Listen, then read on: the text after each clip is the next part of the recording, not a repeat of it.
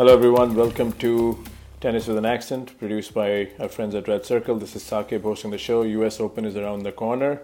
And who better than our very own Mert Ertunga joining for a preview of the tournament. And mind you, we don't have the draw yet, but we are just going to preview the Open based on the form of the leading players on both sides and also the players who quite didn't deliver in the hardcourt season. On that note, welcome back to the podcast, Mert. I'm glad to be here as always, Saqib. Thank you for having me. No, this is one of the highlights every time we get to talk for me. So let's kick the conversation with Daniil Medvedev. I mean, stellar 3 weeks. Washington plays a very physical tournament, loses to Kyrgios in 2 tight sets. Goes to Montreal, makes another run there, looked tired in between, but then, who knows, loses to Nadal.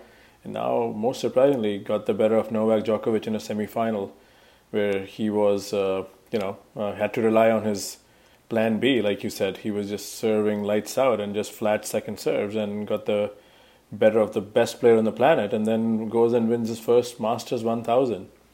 So 2 questions rolled into one. What do you make of that kind of an effort? And secondly, is he ready? It's not a knock. Is he ready to deliver on the best of 5 stage where he's never made a last 8 yet? Yes, the first question is it's quite impressive. Quite frankly, I don't think anybody would have expected Medvedev, or for that matter, any player at all, to have the type of 3 weeks in a row that Medvedev had, let alone him, because he's rather one of the newer kids on the block if you think about the whole ensemble of ATP players. And so it's what he accomplished is extremely impressive. I personally felt or thought in the late rounds of Canada and also in the late rounds in Cincinnati that he was going to simply run out of either gas or his concentration was going to waver. And I would not have expected for him to go to the finals in both tournaments, let alone win the second one. And again, in the semis, in the finals of each tournament, I felt like, okay, this is probably where he loses. It's not an embarrassment at all. He still had a good tournament. It's a great build-up for U.S. Open, but he went further in each than I expected. As to your second point, whether he can deliver in a best of 5 or not, that's probably a topic that we should take up along with everybody else involved in the U.S. Open, and that's a big question mark. As far as I'm concerned, you can play as well as possible and do as well as Medvedev did for 3 weeks in a row leading up to it, but then comes a best of 5 situation. It's a different ball game, especially with the big 3 around. So we also would need to define what we mean by can Medvedev deliver. Sure, he can deliver. He's shown that he's got the goods, but can he do that 7 matches in a row or 6 matches in a row, best of 5, even with the days in between? I'm not so sure. I think that's a problem that not only him, but a group of guys are going to face at the U.S. Open and probably next 2 or 3 majors to come. You need to become seasoned in the majors before becoming a serious threat. And there are not many guys who we can qualify as having done that outside the big 3. I think very well said, Mert, and I 100% agree in your assessment. Again, this is not an exercise to just agree with, our friends like you and Matt when he's here, but I'm also the same thought. He surprised everyone by putting this 3 weeks where he, won 15 matches over, the course of the heat, summer heat, and is looking really good. Has surpassed, I think, all the young guns just based on his consistency, but at the same time, majors is something else. And when I say deliver in my book, I think a quarterfinal showing would be a terrific start to, live up to his seeding. He's never done that. I think he lost in a round of 32 or round of 16 to Novak in Australia, and then lost early at Wimbledon. So, yeah, I think that's what I think deliver. Again, anything can happen. I mean, he can pull a Marat Safin, what he did in 2000, just come and just serve lights out and, win the Open. Is it possible? We haven't seen something like that happen in a long, long time for someone who's never, entered the second week of a major. But I think quarterfinal would be a good success for me if Daniil Medvedev, can build upon the tremendous summer he's had. That's how I think.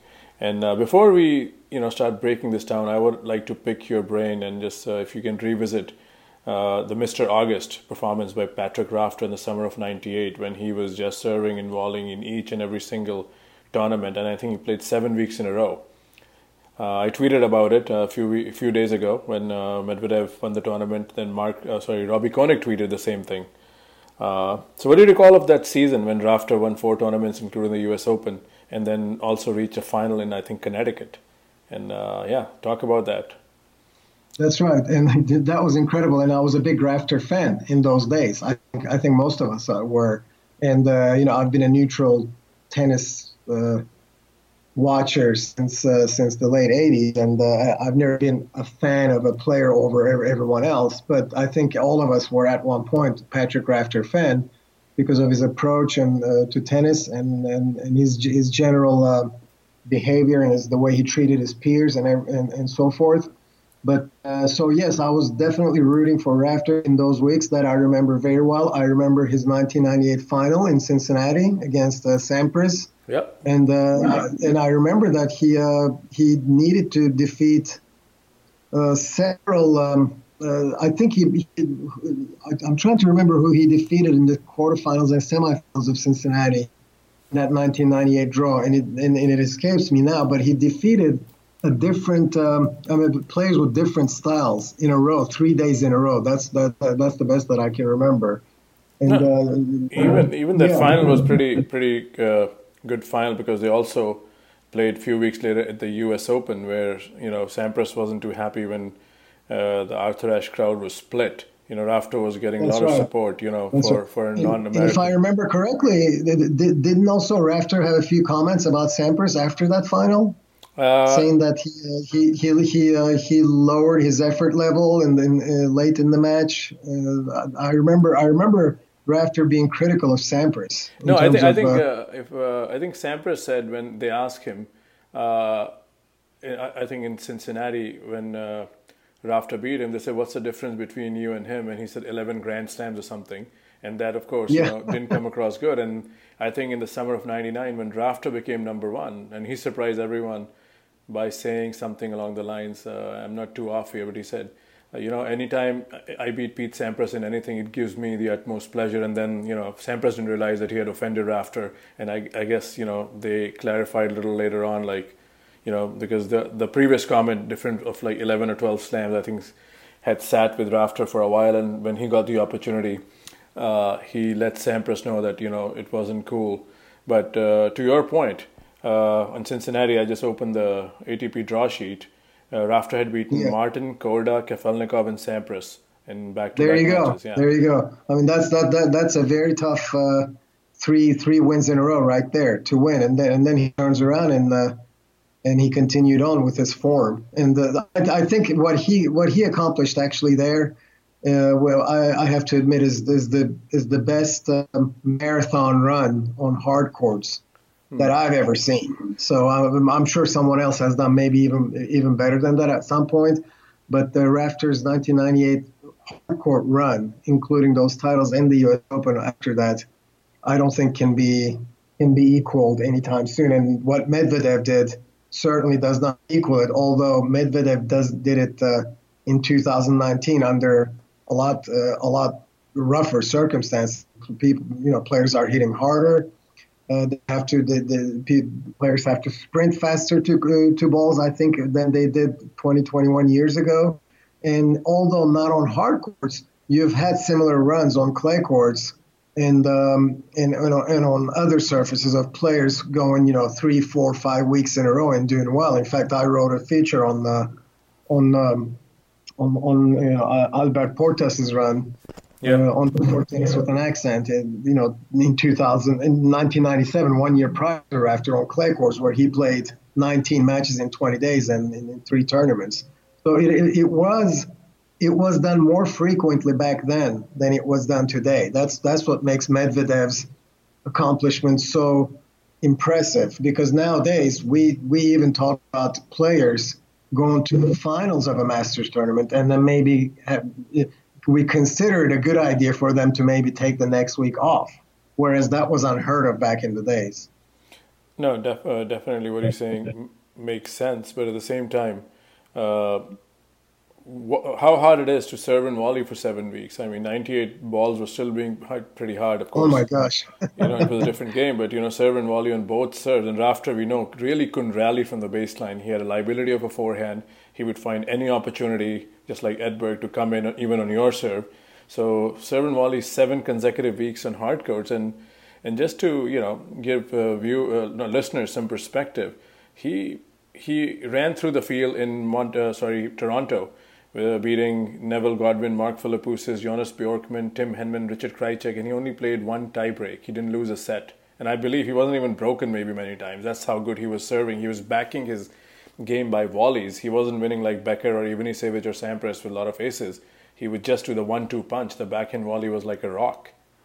Yes, Sakib, repeat those names again, because that's an incredible run there. Repeat those names Yeah. again. Who did he beat? Neville Godwin of South Africa, then Mark Philippoussis, then Jonas Bjorkman, Tim Henman, Richard Krajicek.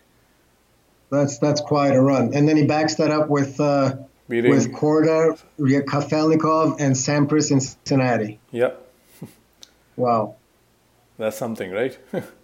that's outrageous. Yeah, we don't talk about these kind of streaks because and Roddick had a pretty impressive 2003 as well. I think Roddick was another guy who I think Nadal has done that and Roddick has done that. They won the U.S. Open Masters double and the U.S. Open. Federer and Djokovic still Yes. haven't done it because a lot of times people can say they play deep into Wimbledon and either and not making excuses for them, but again, the facts don't lie. Nadal and Rafter and Roddick are the three men that have went on to win the two tournaments and the U.S. Open. Sure. It's an impressive accomplishment. All right, so let's. How do you want to divvy this conversation up? Of course, we can talk about the big three, but we really cannot add anything new. We'll touch upon them, but this, Let, go ahead. I suggest that we discuss beyond Novak, Rafa, and Roger. At least the scope should be who can possibly go through the big three and lift the trophy, if there's any such possibility at all. And the way I see it, there are two groups there. There's the first group is there's that group of seasoned major players or five setters that we think should be challenging them at this point, but they're not. And I guess you could put Marin Cilic in that group. Goffin, Kei Nishikori would be one.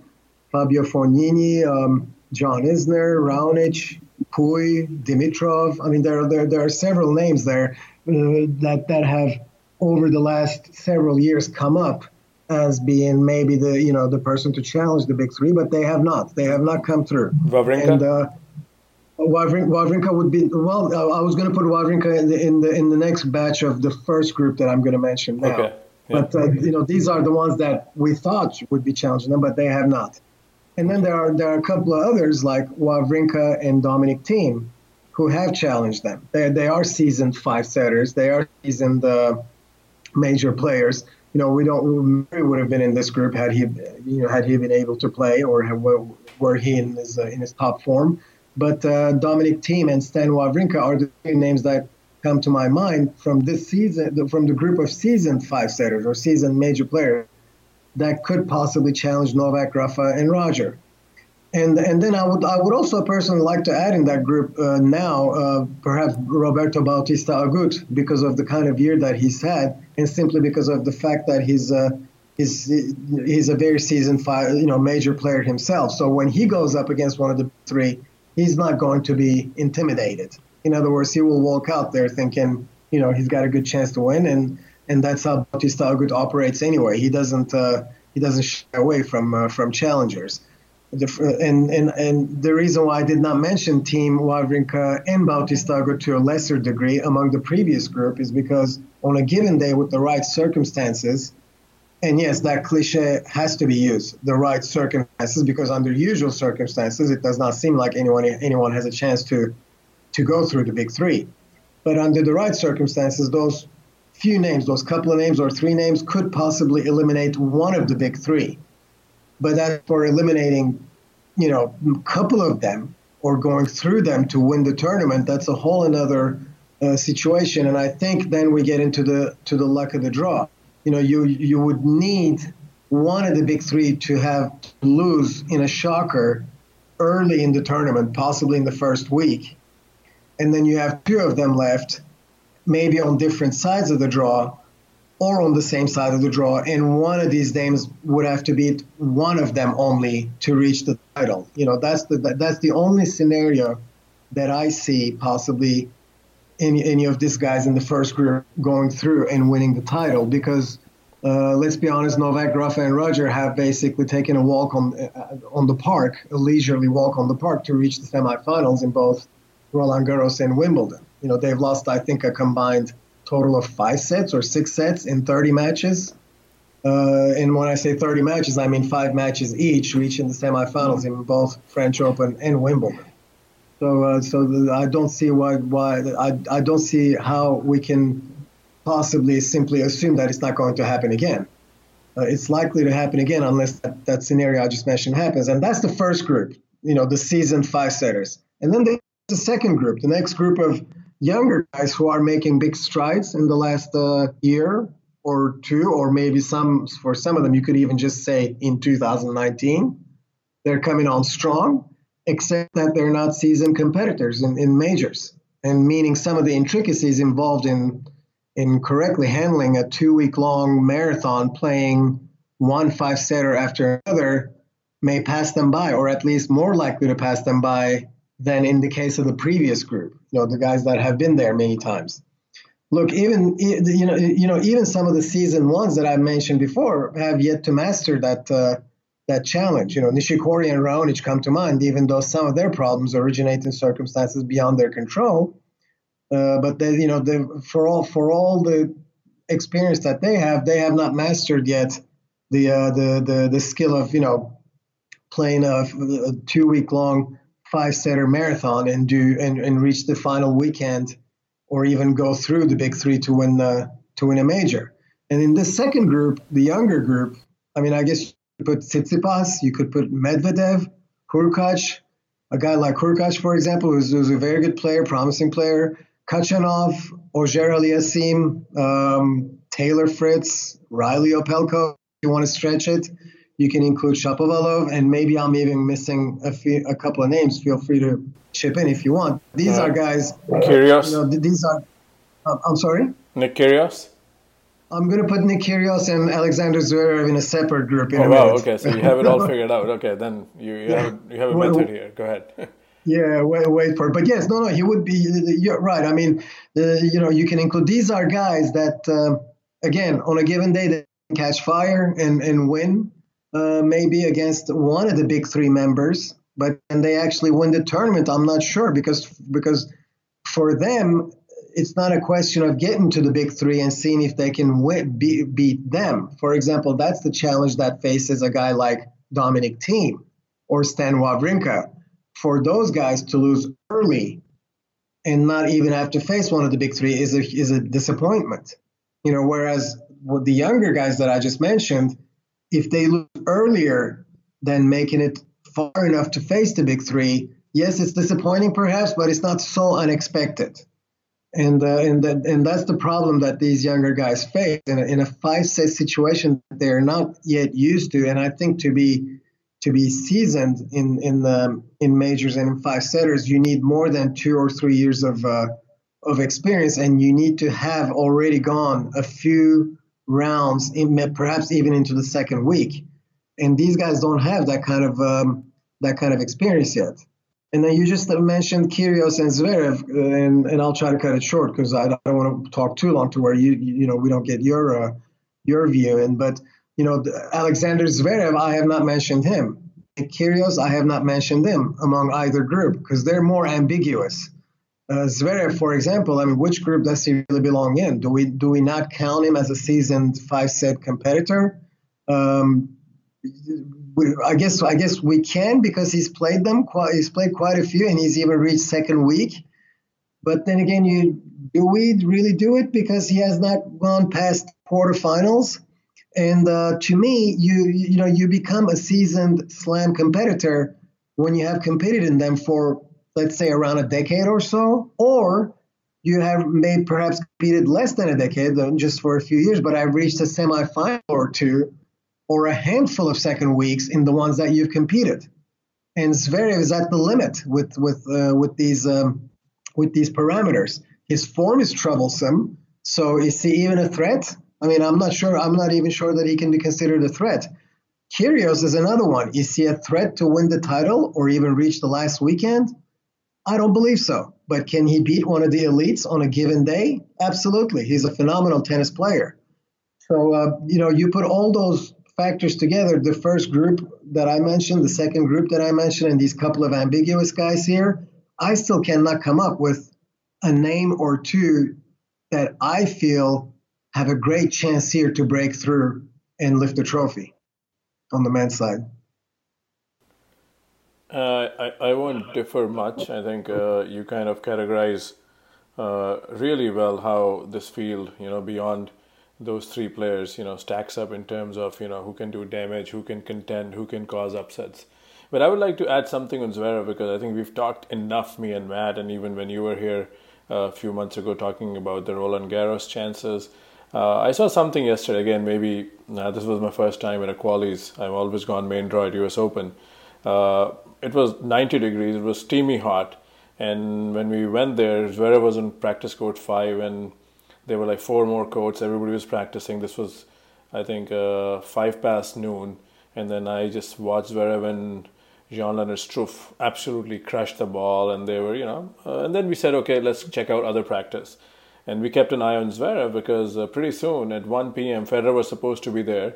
Federer was running late, but everybody else left. But Zverev and Struff, kept practicing, and apparently now I know they had the court for almost 2 hours. And even then, Nick Kyrgios came with Kokkinakis, Jack Sock was practicing with Philip Kohlschreiber. So the 1 p.m. batch also left, and these guys were still there till like 2:15.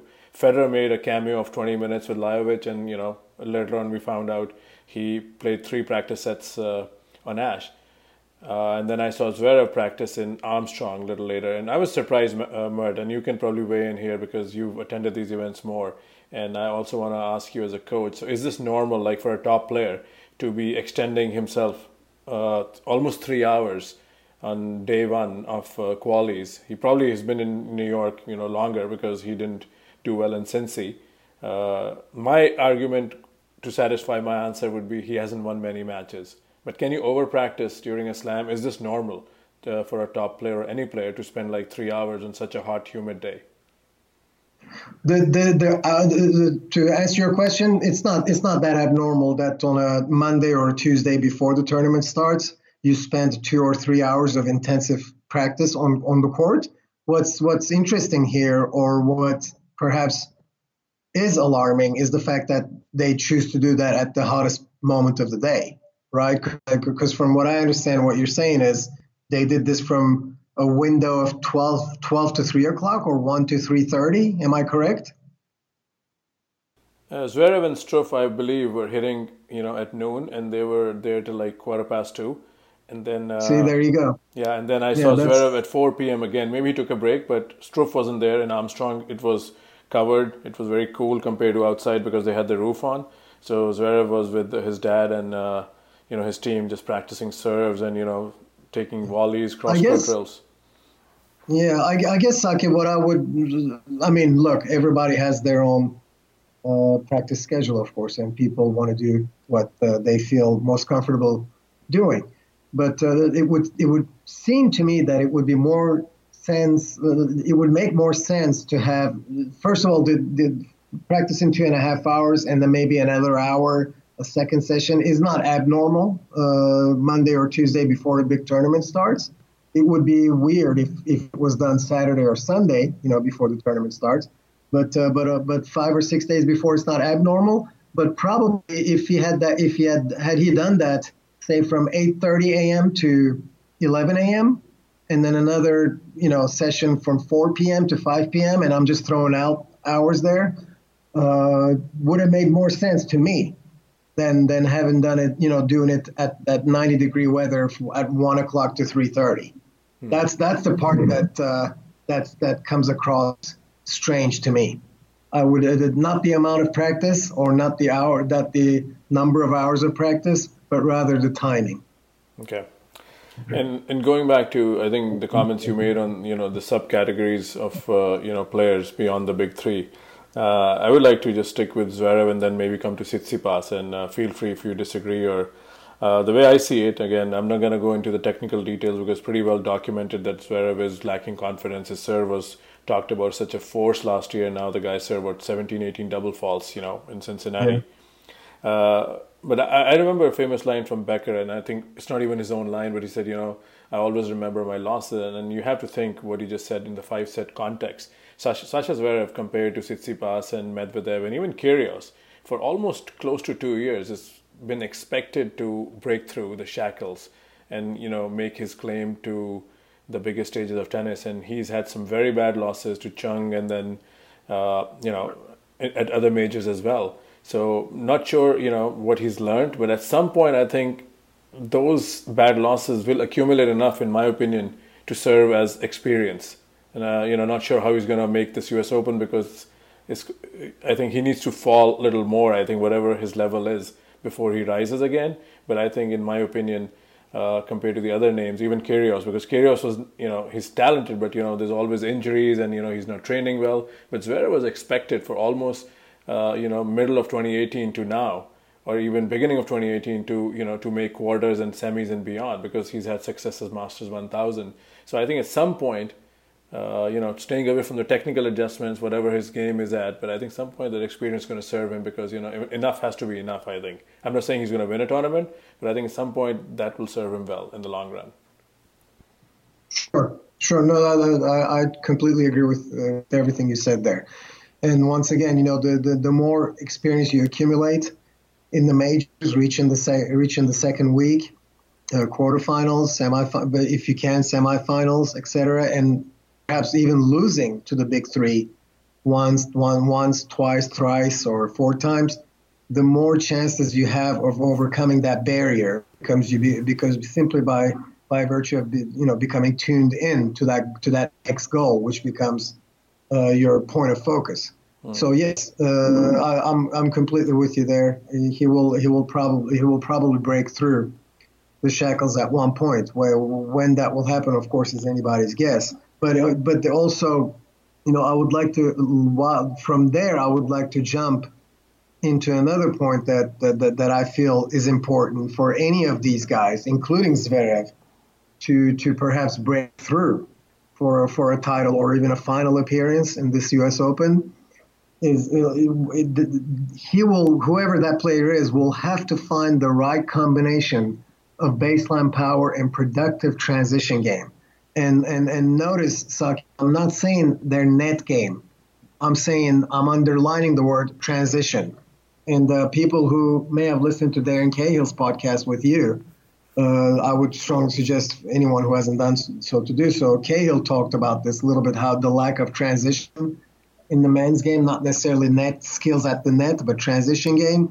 And these guys, if they want to have a good chance to break through in the U.S. Open, any of these guys that I mentioned beyond the big three, they need to include a good transition game into their game, into their tactical play. Meaning, it's not how well they hit the volleys, but it's their willingness to come to the net and choosing the right time and following behind a good approach shot. So Tsitsipas has to be the best exponent then, right, Mert, for that? Yes. In fact, that's what I was about to say next about him, along with, you can even say a guy like Nick Kyrgios, for example. He's willing to come in.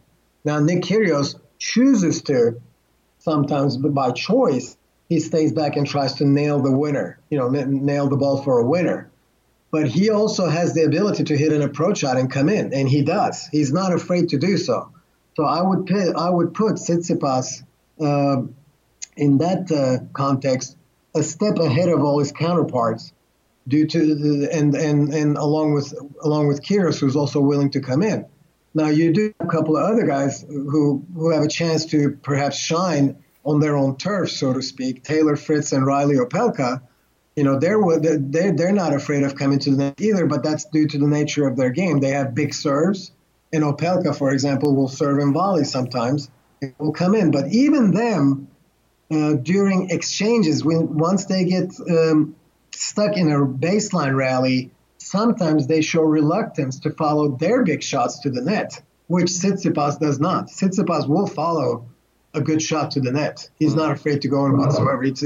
He integrates it into his game well. So I think in that sense, he's got a step ahead of the other guys. I mean, even Daniil Medvedev, Sakib, as good a 3-week stretch as he's had, there are matches where I felt he had several chances during the points, even against Goffin in the finals, where he set up the point well, he got a ball inside the baseline, he even moved inside the baseline, perhaps 4 or 5 meters away from the service line, and he hit a nice deep backhand or a forehand to the corner and got Goffin on the run. And he would still not follow that up to the net. He would stay back and then try to win it on the next shot or two with a winner from the baseline. Now, he didn't do this always. No, I'm saying this as if he consistently stayed back. No, actually, he did come in on some shots too throughout the 2 weeks.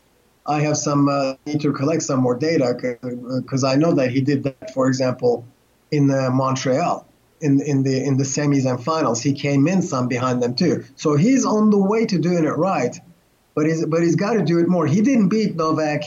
For example, he didn't win against Novak in the semifinals because of this. He just simply changed tactics, like you said, went for big second serves, started going big on his shots, and they went in and he won. But I think a player to break through the big three and make a serious run at the title, or at least for the final, they will need to combine baseline power with a productive transition game. Karen Khachanov is another guy that comes to mind. He leaves a lot of chances to come behind a good shot to the net. Hurkacz is an interesting mix because his volley skills are not great, but good enough to rely on them for a promising transition game. And he does do it some, but he doesn't do it enough. So I think for one of these guys to come through, they're going to have to find the right combination. That goes for Zverev, Tsitsipas, Khachanov, and all the names that I mentioned before. Auger-Aliassime, even if you want to pitch it that far. Luca Pouille, I think, comes to the net on his terms. I think he has a transition game. I'm no coach like you, but I think No, you are right. He may lack the power of or a punch of Khachanov or Zverev, but I think Pouille definitely, has more of a transition game from what I'm trying to understand what he just said. I think he's one guy who has a variety. He plays super aggressive tennis, but I think he's a notch below in terms of, the ability at this point, who can surprise a big three. No, you are right. Pouille is one. A minute ago when I was talking, I guess I was just considering the younger guys, but you're right. Out of the seasoned ones, season 5 set players or players that have plenty of experience in the majors, Pouille is definitely one that will follow to the net. So necessary. And John Isner is another one too, and so is Milos Raonic. Really, he'll come to the net, but but then there are some other variables in the equation that keeps them from being successful in a 2-week 5-set marathon situation. So before we talk a little bit about the big three, let's talk about the two men, Wawrinka and especially Dominic Thiem. When I met Tim Mayotte at his academy, he was asking me, he put me on the spot. He said, who do you think has the best chance outside of those guys? And just because how the U.S. Open played last year, humid, high bouncing conditions, and Thiem is fit as an ox. I mean, I think he's the guy. Of course, he can crash out in the first round because he hasn't been well since Montreal. So Tim Mayotte think Thiem, there's too much time taken away from where he stands and his shots. He's not gonna succeed at this kind of a tournament. Again, I'm not challenging what Tim said, but what do you think? Is our team's chances? Why are you putting him so high? I think the way you put it, him and Wawrinka are like in the next group. They're the first contenders, according to you. No, I agree with you that he's in great shape, and he's shown before that he can play with the top players on hard courts, and he can perhaps even put himself in a position to beat them. He's certainly the most experienced guy in terms of success in majors, right after Wawrinka. So I think for all those reasons, plus the fact that he's one guy that does not get intimidated when he engages in a baseline rally against any of the big three. In other words, he can pull. He'll stay with them. He will.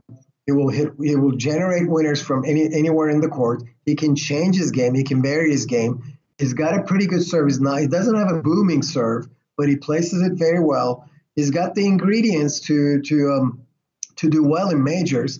He's got the experience too, and it's just for him. It's the big question is, and the reason why actually we are questioning his ability to win a major, other than the French Open, is simply because it's at the U.S. Open and it's on hard courts, and because we haven't seen him reach the finals of a major in hard courts, or we haven't seen him have the type of success in another major as he has had at Roland Garros.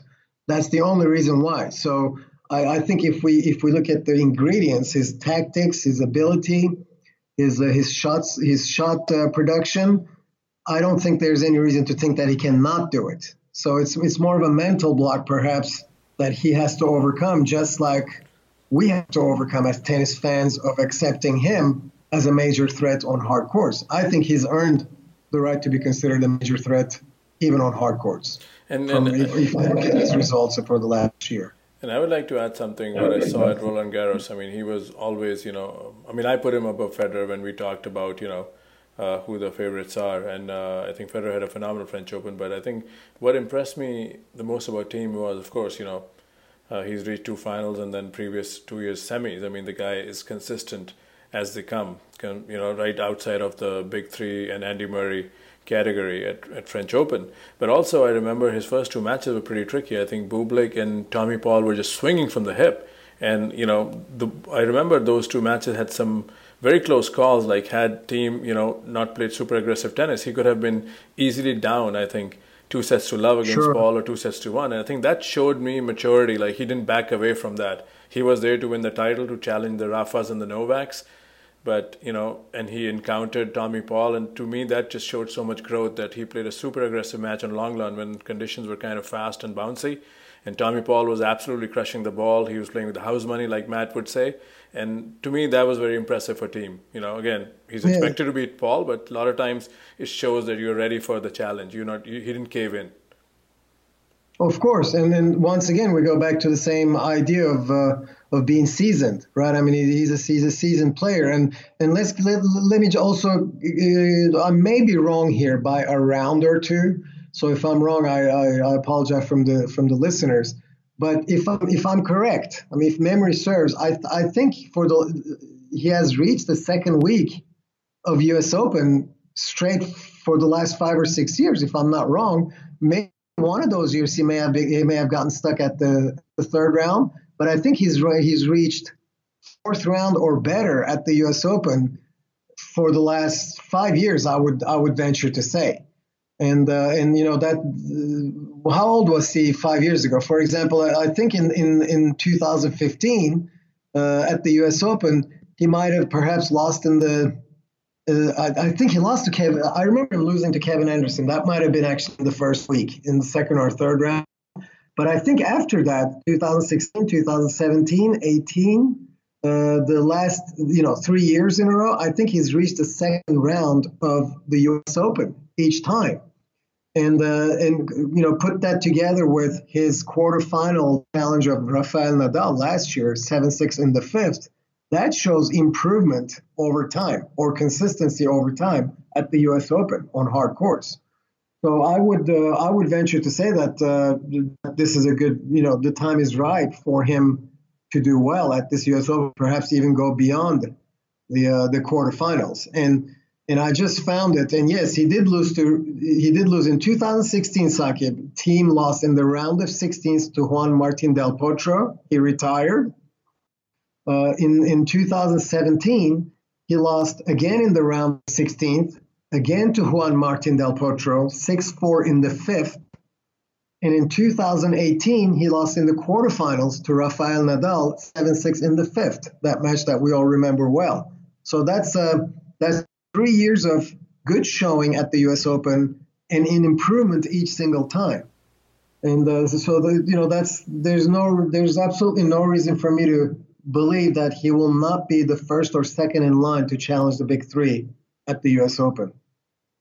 I think that kind of I think covers a lot of ground in this conversation, and I'm also of the feeling that if team is keeping good health and he survives a couple of rounds, he could be very tricky for anyone. He's going to make a deep run, and let's talk a little bit about Tsitsipas, and before we wrap the conversation on the men's side, Tsitsipas again played I think the match of the year against Wawrinka at Roland Garros. Since then he's 5-6, I believe. I know a lot of people won't put stock into this, and you can dismiss this notion right away. I won't be offended. But you think at his young career, that kind of a match could take some life out of young legs, and maybe, that's why he's had some lackluster results after Roland Garros? Or you think his footwork, like Susie, our good friend, said that on hard and grass, his footwork still, he falls too much on the back foot. On clay, he makes up for that. So is there a technical adjustment? Where do you stand with that? Yes, I tend to agree with our good friend. So he does have a bit of perhaps I call it. I don't find them slow at all. I find them quite fast actually in moving. But his first step sometimes on a ball that's hit hard to his forehand side, for example, his first step to the side sometimes is a bit late, and that affects him in returns against big servers or during the rally when somebody hits big to his forehand on hard courts. But we're talking. But the detail I'm mentioning is very hard to set up by opponents, or only in certain circumstances does that come into play. He's got plenty of other weapons with which he can cover those weaknesses, and I guess we would for sure. In my opinion, we would be considering him right with Dominic Thiem and Wawrinka maybe in terms of threat to the big three, had he not had a bad Canadian Open and Cincinnati Masters outings. In other words, he lost to Hurkacz 6-3 in the third, which I didn't think was that big an upset personally. And then he goes on and in Cincinnati loses to Struff 7-6 in the third, which once again taken by itself, one would not consider that big an upset. But the two of those together in a row, where he loses first, after one match in each ATP 1000 tournament, and that kind of erases the showing, the semifinal showing that he had at Washington Open, and puts everything back in doubt again. And for a young player, that can wreak havoc, and that's perhaps where his loss to Wawrinka, like you said, might come back into play. Is that maybe he might have felt himself like he's getting over that loss, and now all of a sudden he finds himself back at square one. Am I doing something wrong? Am I having a sophomore jinx after a few good months? He could be doubting himself. So it's hard to get into his head and see what he's thinking. But I would not be surprised, and I would really not hold it that much against him if as a youngster, as an up and comer, that bothered him a little bit mentally. But Saqib, all that can go away if he plays a good couple of first two rounds at the U.S. Open and reaches the third round. He will not remember any of that. That will be far back in the past. Talking about not remembering the past, how does the great Roger Federer move ahead? I know he's made an art of forgetting tough losses, but I told Matt in our podcast, this is going to be a hard one to shake off, even for the great Federer, because he's never served for a Wimbledon title and not come away with it. So now he's coming with just one hardcourt match. It's kind of new waters for Roger. So what do you make of his prep? But he did look pretty fit yesterday, from what I saw, and then my friend saw 3 sets of his practice. He definitely looks fitter than last year when he was at the Open. Yeah. No, he can. He's got more. He got 2 matches, right? Am I wrong in this? He has two matches under his belt. Londero, you're right. Yeah, he lost to Rublev. Yeah. So he has 1 win and 2 total matches under his belt.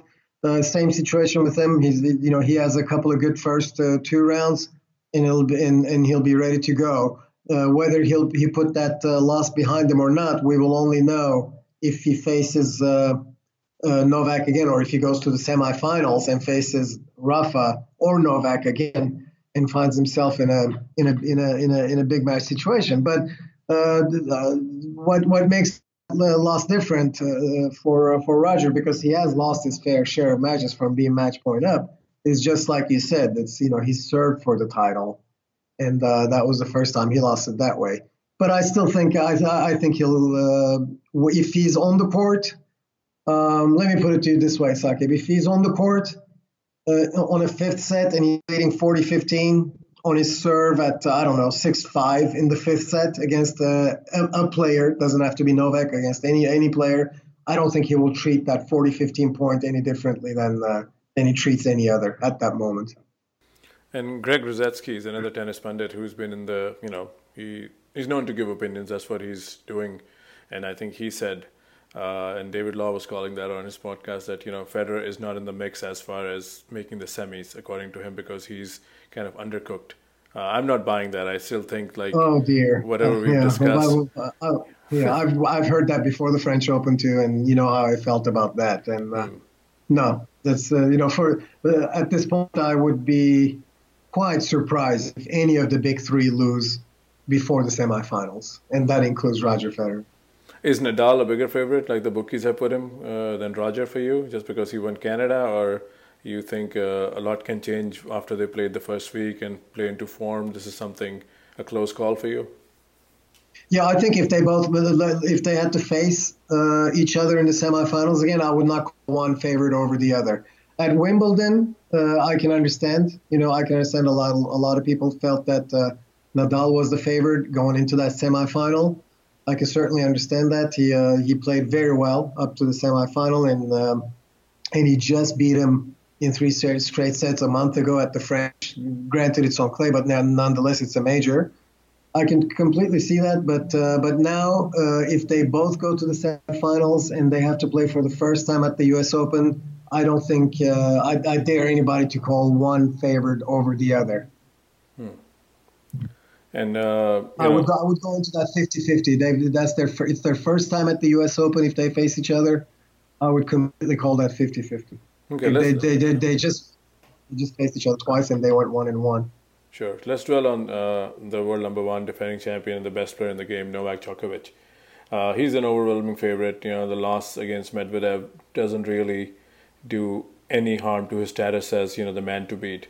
But just by how glorious he is and how he's so tough to win the last point in the best of 5 scenario, let's put a reverse spin to this.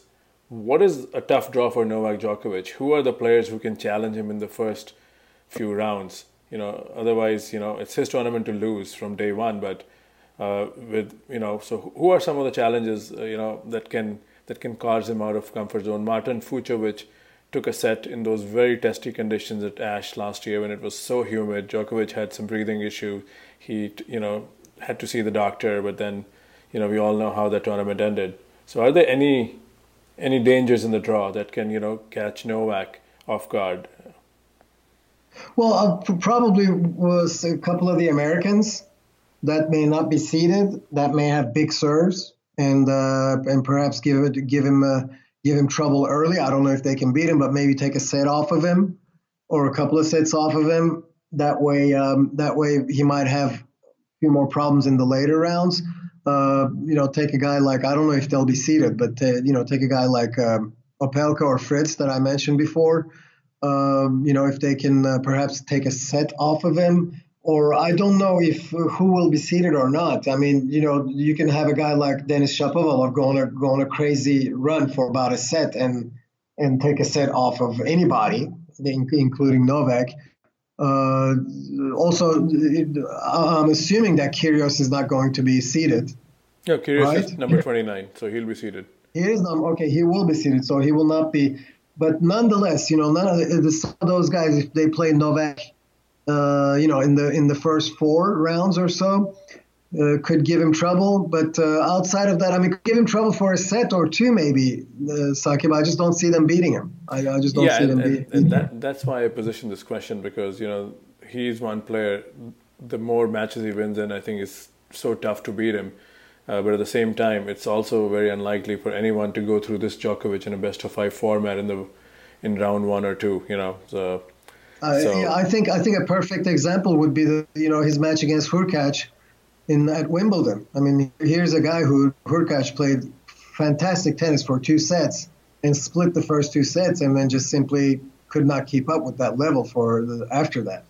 And something like that could happen again. That's where the best of five makes a big difference, and that's where being seasoned playing best of five majors makes a difference. Now, Novak's record at the Open is very similar to, I think, Lendl, right? He's won 3 Opens, and then he's lost, I think, 2 finals to Nadal, 1 to Murray, 1 to Wawrinka, 1 to Federer. So it's pretty much like Lendl 3 and 5. So I think that's one tournament where you see him winning a few more majors at least. He's Sure. as good a bet to be 5 and 5 at one day. Of course. All right, so Mert, we got 50 minutes, and let's switch to the ladies. We had a pretty eventful summer. Bianca Andreescu and now Madison Keys is finally coming of age, and we've had a resurgence of Sveta Kuznetsova. And then there are some key players who really, due to either injury or form, didn't make much of an impact, like Petra Kvitova and Sloane Stephens, and Naomi Osaka had a sighting in Canada before losing to Serena Williams. So how do you stack that side of the house? Of course, there are a lot more favorites. We all can agree. A lot more players can win the whole thing. But what are your impressions in the summer leading up to the Big Apple? Well, the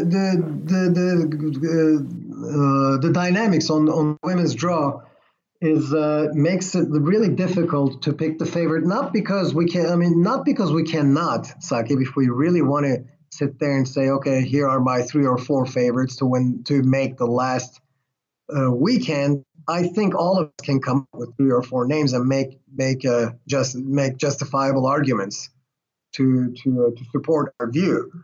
I think what makes it hard there is that there are a lot of, say, I don't know, a dozen players or so below the top 8 to 10 players who can at any moment, any round, any day take out those top 8 to 10 players. So what you get instead is you don't have to, for example, a player like Sakkari or Vekic, they could possibly make the semifinals or the finals. Okay, I know it's a stretch, but let's say they make the semifinals or the finals, not having to face 2 or 3 of the favorites, or maybe having to face none of the favorites. Not even play a top 5 or top 10 player and still make it to the semifinals or finals. That's the dynamics that you have on the women's side that you don't have on the men's side. That's why it makes it so much more fun to follow for hardcore tennis fans like you and I, to follow what happens in the first week of the women's tournament, right? I mean, I can give you names. I mean, I can give you, Serena Williams, Simona Halep to start with. And then I can say Ashley Barty and Naomi Osaka, the next 2 for me, if I want to pick favorites. Then I can say, well, right behind those 4s, go with, I don't know, Pliskova, Kvitova, Madison Keys, and even maybe Bianca Andreescu. Okay, let's say, or I want to go with those 4 as my next 4. Now, I can justify that, or I can stand behind those picks, and I might even take out one of them and throw in Sofia Kenin, who reached both semis of Cincinnati and Toronto. She had a good show. But then I'm leaving out a slew of players. Like, I didn't even mention, Bertens. I mentioned Pliskova. I did not mention Pliskova?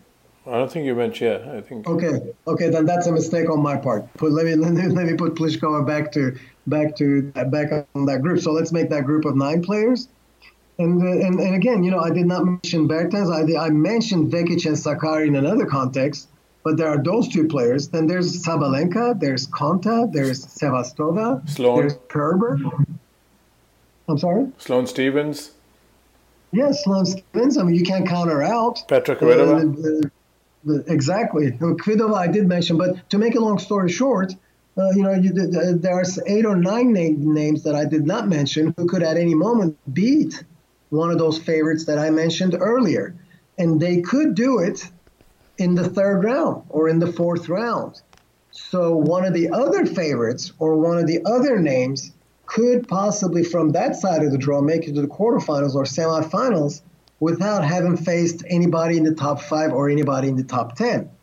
So that is why it is harder to pick it, or even if you pick favorites on the women's side, it is harder to see all those favorites together make it to the semifinals. You might see one or two of them make it, but not all four of the ones that you picked personally. And that's why we've had 12 different semifinalists in the first three majors of the year. I mean, even the top favorites, like Serena Williams, we don't exactly know how she is physically, going into the U.S. Open. Simona Halep, retired against Buskova in Toronto, and then lost to Keys in the round of 16s at Cincinnati, which I thought was an improvement from the previous week, obviously. And it was a tough loss to Keys, but it was a very close loss, and Keys went on to win the tournament. So I'm personally still considering Simona Halep a favorite at the U.S. Open. And is she a bigger favorite than? I'm sorry. Sorry, I was going to say, is she a bigger favorite than Ashley Barty? Yes, Ashley Barty is the next one. Which one of them I consider the bigger favorite between Halep and Barty? Personally, I would consider Halep the bigger favorite between the two by a hairline. I mean, very slim margin. But I mean, if you look at Barty, I mean, she lost to Kenin first round in Toronto, but then she went to the Cincinnati semifinals, losing to Kuznetsov. So she did better in the second tournament. I think she'll be ready at the U.S. Open. Naomi Osaka lost to Serena, and then she lost to Kenin. In both tournaments. None of those losses are so-called terrible losses by any means. So I can't count Osaka out. You got Pliskova quarterfinals in both Cincinnati and in Canada and in Cincinnati. Madison Keys wins Cincinnati, but she lost first round to Vekic in Canada. So there's a situation where a couple of the things that I mentioned happen. A player like Donna Vekic can upset a player who is considered as one of the favorites to win the U.S. Open. But at the same time, that player can also go on a run and win a big tournament like Cincinnati. That's what Madison Keys is capable of. But can you comfortably say Keys is going to win the U.S. Open? No, you can't. You can't really say that about anybody on the women's side, and that's what makes it fun. With Kvitova played only one match this Wimbledon. She lost to Sakkari first round in Cincinnati. Bianca Andreescu won Toronto. You have to consider her as having the potential to win the U.S. Open, even though she's very young. Sometimes you might say, well, that's a little bit outrageous. She just came on the scene this year. She's too young. Wait a little bit, but it's possible.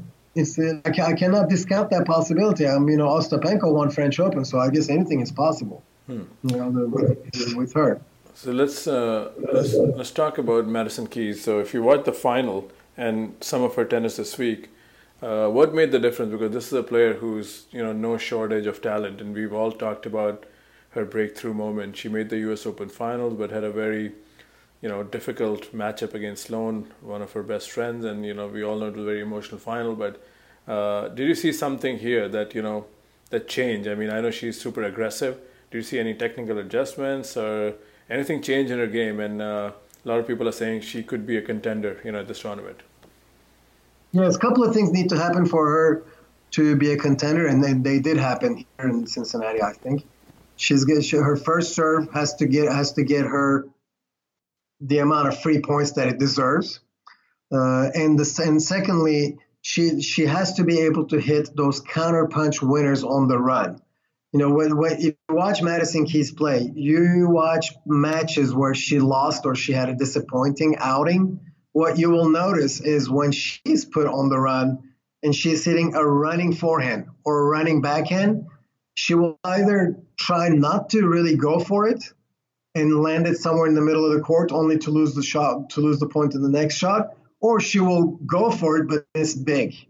She will miss by a couple of 2 or 3 meters, or perhaps not to the bottom of the net, but way below the tape level into the net. Whereas when she's feeling good, when she's playing well, you will see her hit running forehand winners from outside the court down the line. Which is a low percentage shot, but she can pull that off. And a confident Madison Keys is able to hit those running winners. Not so confident Madison Keys does not hit those running winners. So I think that's the biggest difference between her game. When she does well, is to hit a lot of first serves in and get a lot of free points. And secondly, get the upper hand on the scoreboard early in the set. That way you can put some confidence in your vault, and along with that vault, you can hit those running winners. Because let me tell you, when Keys is hitting some winners from outside the court on the full run, that's the best shot that I've seen in tennis in the last year or two. I mean, a lot of people can hit big winners. Okay, Serena can, Kvitova can. Okay, Pliskova hits some great winners. But when Madison Keys is hitting winners, she's hitting them on the full run from incredible angles. And that's just beautiful to watch. Sometimes like Del Potro. Yes, on the men's side, Del Potro on the forehand side, especially when he's playing well, he does the same thing too. But Keys is also able to do it on the backhand side. I mean, it's really beautiful. She's really a beautiful. She has a beautiful tennis to watch when she's playing well. Let's talk about another player, the defending champion, Naomi Osaka. I mean, last year, like tennis punditry, how it goes, and the stock goes up, stock goes down. We all know she's won 2 majors. Everybody was talking, in different podcasts, different forums, at least double-digit majors for her. After coaching change this year, it's no way a bad year when you win a major, but it's just not the same ride. And not sure how closely have you followed this, but do you see the ability in her to bounce back and shake off, some of the inconsistencies of the summer at the Big Apple and maybe make a successful run for a title defense? Yes, I think she can make a successful run for a title defense here. It's once again, this is a lot of this is going to depend on what we're going to see when the draw comes out. But I think Osaka, once she makes it past the first 3 rounds, I would say not even second week, like if she makes it to the 3rd round or even 4th round on the first weekend, I think she's a threat. Definitely, simply because she has, once again, when you look at Osaka's game, at least from the baseline and on the serving side and on the returns too, you don't really see a clear weakness. And when her game's clicking on all cylinders, she's another player that can really blow you away on the court. So I'm gonna stick with Osaka as one of my top 4 favorites. And if she has a good showing in the first 2 rounds, that's just going to solidify my view even more.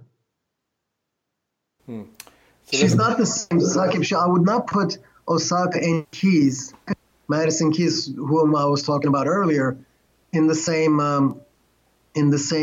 basket, because Osaka can keep her level between, say, 6 and 8 over 10 over 6 or 7 matches. Keys can give you a match where she's playing 10 out of 10 and then go below 5 for a set in the next match. That's the difference between those two. That's why I am putting Osaka personally in my top 4 favorites, in my personal top 4, and Keys in my next 5 to 8. So who's the 4th one? That's the only reason why. Other people may not agree, but that's the way I see it. So who's the 4th one in the top 4? Is it Serena? Because I know you said Halep, Ashley Barty, yes. Osaka, and Serena. Yes, there's the big question mark with Serena's physical situation, but I have Serena, Simona, Ashley, and Naomi as my top 4, yes. And like Matt Zemek would say, Bianca has to be number 5. Do you agree with that statement? Bianca Andreescu would be. He put Andreescu, for example, ahead of, say, Pliskova. He didn't give his 4, but I remember he made an argument. And okay, yeah, no, he can, yes. And I kind of like that argument, because I think way Andreescu, in a 4-month absence, came back and just won Canada, nothing had happened in between. And you're talking about Matt's article that he wrote just no, okay, yes he definitely makes a good argument, and you are right that if you wanted to make an argument for Andreescu, you could I guess you could even make an argument for Andreescu to be one of your top four. I mean, it would be hard to argue against that. But then again, you could do the same for Pliskova. You could do the same for Madison Keys. So it's a very open 5-8. I mean, that's why I got on my 5-8. Pliskova, Keys, Kvitova, and Andreescu. Okay, let's talk about four champions who have been awfully either cold or injured or just haven't had quite the run. And can they make an impact here? One is Muguruza, one is Angelique Kerber, Sloane Stephens, and I will even put Petra Kvitova. So is there anyone in this four, because they all know how to win a major, they all have done it, and Sloane has done it in New York, Angie has done it in New York. So talk about that. The only one that I can, out of those that you just counted, even though they're all capable of winning majors, for this particular U.S. Open right here, the only one that I can somewhat see pulling such feet off is Sloane Stephens, simply because she can go on a run and pull it off. She can come off a bad stretch of tournaments and still win a tournament, big tournament. The year she won the U.S. Open, if I remember correctly, it was on the heels of a big injury comeback run. And so Sloane, and it's in the United States where Sloane Stephens feels comfortable playing. I can see her pulling off a run like that. I just don't think Kerber or Muguruza are in the right form to do it. It's too many hurdles for them to overcome, I think, unless again, something happens like I mentioned earlier, where the top players have unexpected losses early in the tournament, and then all of a sudden you get to the round of 16s, and Kerber looks like one of the most seasoned, if not the most seasoned competitor out there. Then maybe that's possible. But I would still take I would still put Stephens as having a larger chance to pull that off than the others. And Mert, we all know because Sakib, sorry, Sakib, I didn't mean to cut you off, but just to support what I just said, when we reached the quarterfinals of French Open, at that point we thought Simona Halep had a clear path to the trophy, because of when you compared it to the other 7 players, that she had a major title in her belt at the French Open. The clay course was her top favorite surface, etc., and then she went on to lose to Anisimova. So anything can happen there. All right, so let's use the same approach we took about Novak Djokovic. Of course, none of the girls have been as dominant as Novak this year. He's won 2 majors, but is there an Opelka, not necessarily the same model player like with serving, but is there an Opelka or a dangerous floater that can cause a first-round upset, according to you, or first-week upset of either Osaka or Barty or Serena or Halep? Yes. What is I guess I would need to look at the rankings and see, but what is Donna Vekic ranked right now? Do we know? I can look it up very quickly. I can look it up as well. So I don't know. But here's a player that I feel is very smart player, has a lot of shots in the book, carries her concentration level is exemplary. I think she should be somewhere between 20 and 25. I'm not sure. Yeah, she's 23 in the rankings, right? So there's a player. Obviously, she won't face anyone in the first round because of her seeding, but there's a player that I think can go far and do well. As for a non-seeded player, can give a top player trouble. Is Sakkari ranked? I would need to see Sakkari's ranking. If you can look that up, that'd be great. I wonder if she's going to be seeded. I don't think so, though. Yeah, I'm looking. But Sakkari is seeded. She barely makes it. She's number 31. So, okay. So that would have considered her a very tough first round. Alison okay, so Risk she will. Is there, who's going to miss the cut? Danielle Collins and Putintseva and Monica Pui, Mukova. They're like few names. I mean, but I don't know. Yeah, there are. Putintseva is a dangerous floater if she's not going to be seeded. Ostapenko is going to be unseeded. Yeah, there you go. Wow.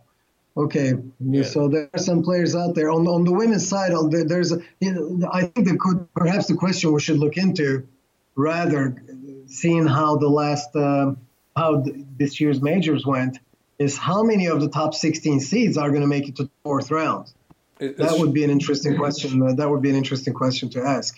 Is it fair to expect Maria Sharapova to deliver like an upset win? She's coming after a layoff. You think she still has? Of course, she has the fire. She's a champion at heart, but you think she can knock a seed or two? Or yes, I think it's fair to expect that. She's had a couple of matches under her belt. At some point, I would think that she would expect that herself. Herself too, in terms of making a run in one of these big tournaments. So yes, at least one. Whoever she plays, depending on the draw, whoever she plays as a significant name, I think it's fair to expect her to get through that round at least. There's also, I don't know, for example, is Alison Risk going to be seeded? I don't know what she's ranked. I think she's 36. Probably in the 30s also. She's going to miss the seeding. Okay, see, there you go. I mean, there's another very good player. Victoria Azarenka is going to be another floater. There's Alexandra Sasnovich. There are a lot of good players that I would think are floaters. And here's a name that I guarantee you none of the top players want to face first round is Iga Swiatek, the Polish girl. Or Kai Kanepi. Yeah, that's right. Those are players that none of the top players want to face in the very first round. And then, of course, you have to watch out for Americans. There are some Americans that nobody wants to face at the U.S. Open. Venus Williams, for example, Jennifer Brady. I would think that would be another player that nobody would want to face early. I can't think of. No one else comes to my mind for now. But there are plenty of players. Lauren Davis, for example, would be another player that any of the top players would not want to face. How's Coco Manovis for it? Is she someone can be a factor or? Not. If I had to pick, no, I would say no. I mean, I totally respect someone else who thinks otherwise, but I think it's too early, and her game is very prone to error making when if she's not 100% physically. So I don't expect anything out of her this time around. All right, Mert, I think we covered quite a lot. And before we wrap this up, have you followed the Andy Murray comeback? He's just definitely said enough of doubles. He got what he wanted from the doubles competition. He lost to Tennys Sandgren yesterday.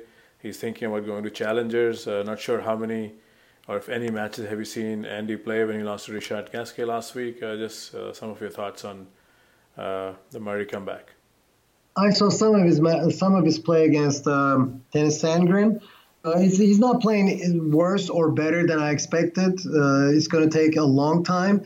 But in my opinion, as long as he can continue to play without pain, in other words, if his injury doesn't reoccur and he continues to play, he will eventually make it back to top 10. Just like, Agassi made it at the time. He went back to challengers a couple of weeks and then eventually came back.